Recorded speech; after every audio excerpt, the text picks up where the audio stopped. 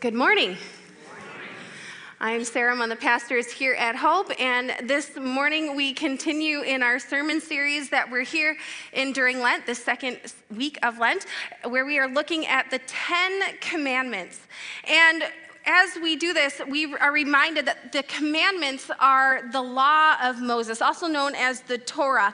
And in our Judeo-Christian faith, we recognize that while we are not saved by following those 10 commandments perfectly, in fact, we are saved by grace through faith in Jesus Christ, we do believe that the law serves a good purpose. And it serves us in three particular ways. One, to help us to keep good social order. Imagine if we didn't have rules, the chaos that would ensue, right? So good social order. Two, help us to become aware, actually, of our sin. Because we know we can't follow all these rules perfectly every day, all the time.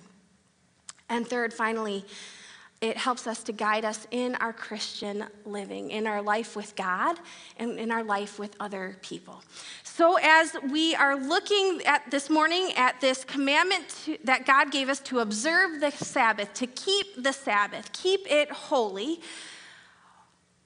I wonder for you, what comes to mind for you when you hear the word Sabbath, or when you hear the word Sabbath rest, right? What images come to mind for you? Perhaps coming here, coming to worship is one of them. Perhaps not only worship and being church together, giving God an hour or so of your Sunday to focus on Him and spending the rest of the day relaxing, maybe in front of the TV, maybe just going to brunch with good friends, maybe catching up if you're a person who goes to school, you're catching up on homework later today before you have to go to school on Monday. Or, of course, there's getting stuff done around the house. If you're like me, it also includes a few hours at a hockey rink later today, right? Sabbath rest can look like a lot of different things. But I honestly think that biblically, how God desires us to experience Sabbath and Sabbath rest is a bit different than how I think most of us experience Sabbath, if we experience it at all. Before we dive in to unpack this commandment a little bit more, let us begin with a word of prayer, if you would join me. Heavenly Father, Lord, I give you thanks and praise for gathering us as your people in this place called Hope. Lord, where we get to come and worship you and hear a good word from you, to be renewed by your Spirit. Lord, as we think about, talk about, and try to put into place Sabbath rest in our lives, help us to hear a good word from you, to be inspired by your Spirit, and to lean in where you are guiding. We ask this in Jesus' name. Amen. About a week and a half ago, on February 22nd, there was an article posted in the New York Times. It was about 61 British companies that participated in a pilot program looking at the viability of a 4-day work week. Shocking, I know. This business and social experiment came out of reflections through the pandemic, whether, where, and how long people worked affected productivity. 56 of the 61 companies said that they would continue with a 4-day week, finding that company revenue remained relatively the same and attrition among employees dropped significantly. The employees who took part in the study reported that levels of anxiety, fatigue, and sleep issues decreased during this time. And mental and physical well-being was improved. 70% of employees who responded into this survey said that they had reduced levels of burnout by the end of the trial. And similar studies are now taking place here in the States, Canada, Ireland, New Zealand, and Australia. And if you're like me, you're probably wondering, why? We've had a 5-day work week for ages. We kind of are used to it. Why would we ever want to change?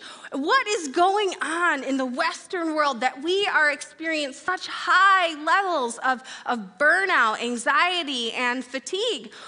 Why is it that 42% of Gen Z participants in a Barna Group study reported being diagnosed with a mental health condition? Many of them worried about the future.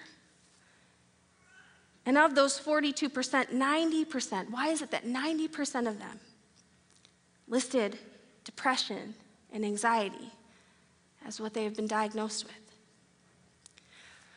Well, there are a lot of theories and offered solutions out there in the world. And an age-old, time-tested place that I believe we can turn to for help is in Scripture, the wisdom of God. I believe in Scripture and the commandment to observe the Sabbath. It needs a louder voice in today's conversation and debate. You see, we live in a culture of doing, of hurrying.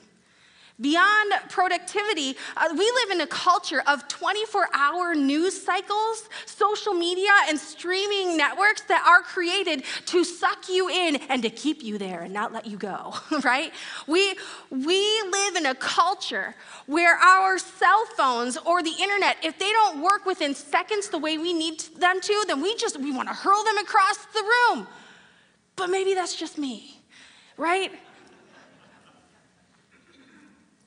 We live in a culture of get what you want, when you want, and 2 days shipping through Amazon. Our world is fast, furious, and frantic. Compared to even just 30 years ago. I remember when I was a teenager 30 years ago, those days when I was happy with dial-up internet, and it would take like 2 to 5 minutes to get on the internet. That little high-pitched noise, right? And I was so excited for the day that we got the push button phone instead of the dial, because I hated calling people on the rotary phone with zeros, right? I'm like, oh, this takes forever. I'm glad I'm not the only one who knows what I'm talking about in this room. You see, this kind of world and culture, it doesn't leave much space or time for things like reflection, things like alone or quiet time with God and with His Word, things like taking a day-long break from the breakneck speed we're running at in life. And so today we're reminded that God created a seventh day, a Sabbath day, and He called it holy. You see, Sabbath, well, for us in our text today was translated rest. It actually means to cease, to desist. And the Sabbath is a weekly day of rest, of ceasing from work.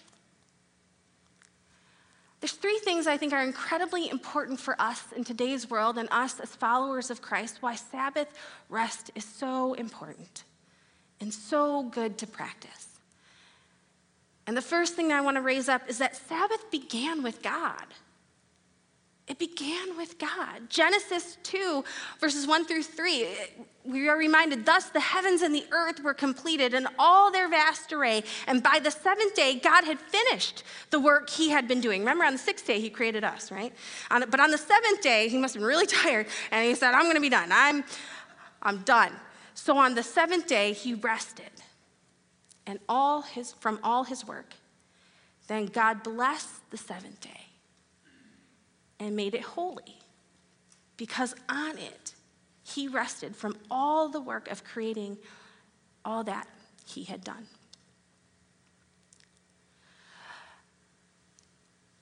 Now, while this Sabbath day, it was holy and it began with God, for Israel, it was about celebrating both what God had done in and through creation, marking the 7th day as holy, as set apart.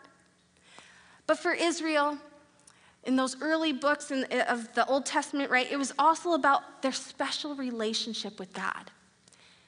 It's about celebrating God and also their special relationship with God. As they were brought out of slavery and into the promised land, they were set apart in so many ways from their neighbors, one of which was the idea that everyone, not just some people, but everyone was to rest on the seventh day. Not just the privileged, but also the poor. Not just those who were in a household, but also the servants and slaves. And not just the people who were of Israel's, but also their neighbors, the foreigners who were visiting. All people, even beasts of burden, on the Sabbath day were to rest.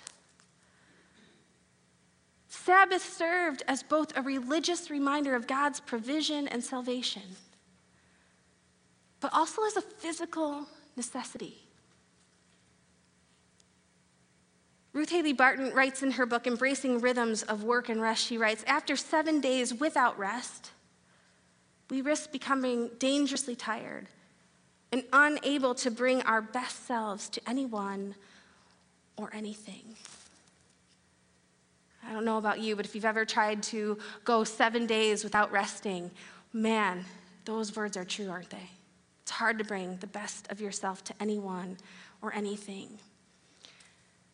Now, later in Israel's history, Sabbath observance was also lifted up by the prophets like Jeremiah, Isaiah, Ezekiel, and Nehemiah as being the commandment that would bring both personal and national salvation. This is pre-Jesus. And we hear in the book of Isaiah, chapter 58, verses 13 and 14, he writes, if you keep your feet from breaking the Sabbath and from doing as you please on my holy day, if you call the Sabbath a delight and the Lord's holy day honorable, and if you honor it by not going your own way, not doing what you please, then you will find your joy in the Lord. And I will cause you to ride in triumph on the heights of the land and to the feast of the inheritance of your father, Jacob. I wonder about our own personal and even national state of being today. Imagine honoring Sabbath and finding joy in the Lord. To find wholeness and well-being and joy with God and the life God's giving you simply by ceasing your normal work and routine, by spending a whole day connecting to God through God's word, through worship, through prayer, by disconnecting from your technology. I know that can be really hard to believe, right? Like the cell phones and the iPads, but disconnecting from technology and newsreels long enough to connect to the real people in your life right now that God has blessed you with. By connecting to the goodness of God through God's creation. And this day that the Lord has made and called it holy.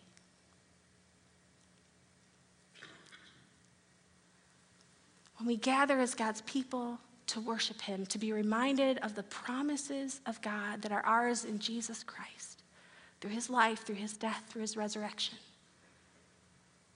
Not only is that salvation for our souls in eternity, but that's salvation for our souls today. So that brings me to my second point that I want to make about Sabbath keeping. And that's that Sabbath is not a suggestion. It is an essential part of life. In his book, Sabbath, Finding Rest and Renewal and Delight in Our Busy Lives, Wayne Mueller describes the essentialness of the Sabbath this way. He says, in the book of Exodus, we read, in 6 days, God made heaven and earth, and on the seventh day, God rested and was refreshed. Here, the word refreshed, via nefesh, literally means, and God exhaled. The creation of the world was like a life-quickening inhale, and the Sabbath is the exhale. Thus, in the beginning, all creation moves with the rhythm of the inhale and exhale. Without Sabbath rest, the life-giving inhale is impossible. It is in the resting in God and resting and keeping Sabbath that we're able to catch life-giving breath. It is in the ceasing that we can gain new energy for our work. It is in the desisting from daily habits that we can gain new perspectives. It's in Sabbath rest we are given the joyous and holy opportunity to reorientate our work, our relationships, our very busy lives around the one who sets into motion and sustains all life. In times of chaos, Sabbath seeks to draw us to rest in God and offers us a safe and soul-nourishing grounding point. And this brings us to my third point about Sabbath rest, why I think it's so very crucial. Sabbath wasn't made for God. It was made for us. We are God's creation, made in his image. And Sabbath allows us to reconnect to and be renewed by the very source of our life and being. In our gospel lesson, we hear Jesus rebuke the Pharisees, calling him out on not practicing the Sabbath to the letter of the law that was outlined in the Torah. Jesus was walking in a field with his disciples and picked up some grains of wheat. And this was considered work on the Sabbath. Never mind, they were hungry. That was considered work. It's not nourishment. It's not provision. It's work. And so those Pharisees were so focused on carrying out the law to the letter that they missed the important use of the law.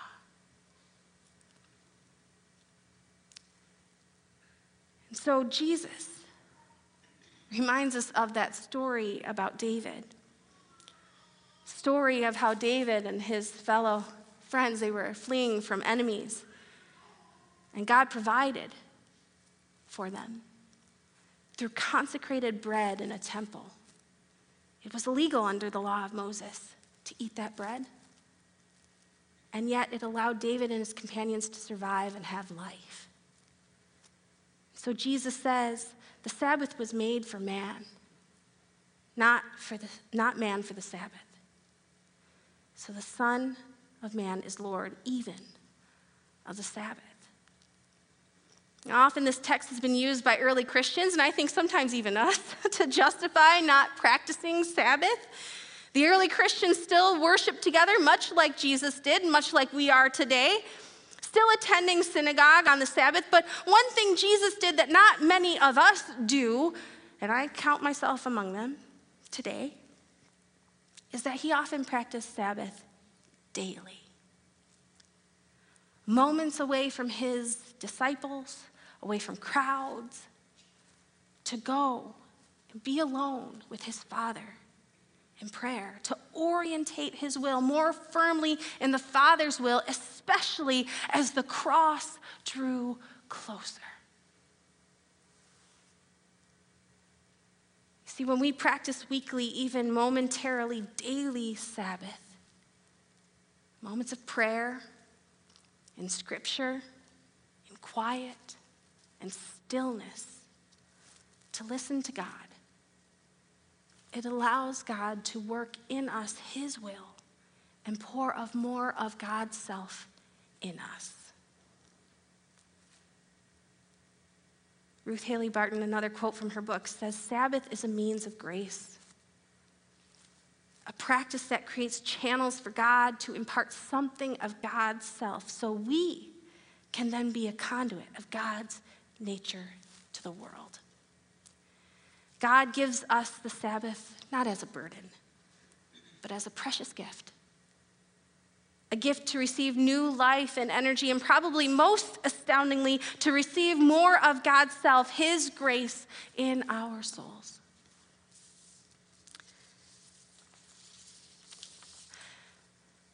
So today, I think it's important to ask ourselves, where are we with Sabbath rest?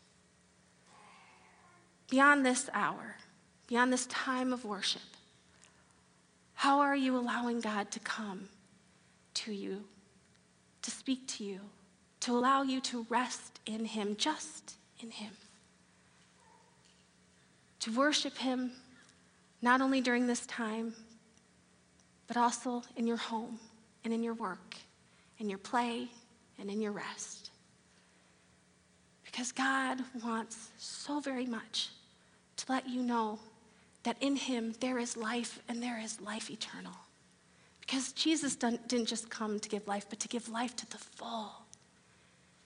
And part of the rhythm of our life is to practice the Sabbath, to keep it holy, so that God can lift you up, sustain you, and help you move forward each and every day. Let us pray. Heavenly Father, Lord, I give you thanks and praise for this day of Sabbath. I thank you for this commandment that you give us to come and to rest in you, to worship you, to praise your name, to remember that you provide for us in all that we are and all that we do and all that we have. How often we get lost in the messages of this world and we forget that. So you call us back to Sabbath to remind us once again of your goodness and of your grace. Help us to receive you more fully this day. Help us to carve out and find more times to come to you in our weariness, to find rest, to find healing, to find wholeness. And as we turn our eyes to Jesus, as we find rest in him, help us to follow more and more in his ways. We ask this in Jesus' name. Amen.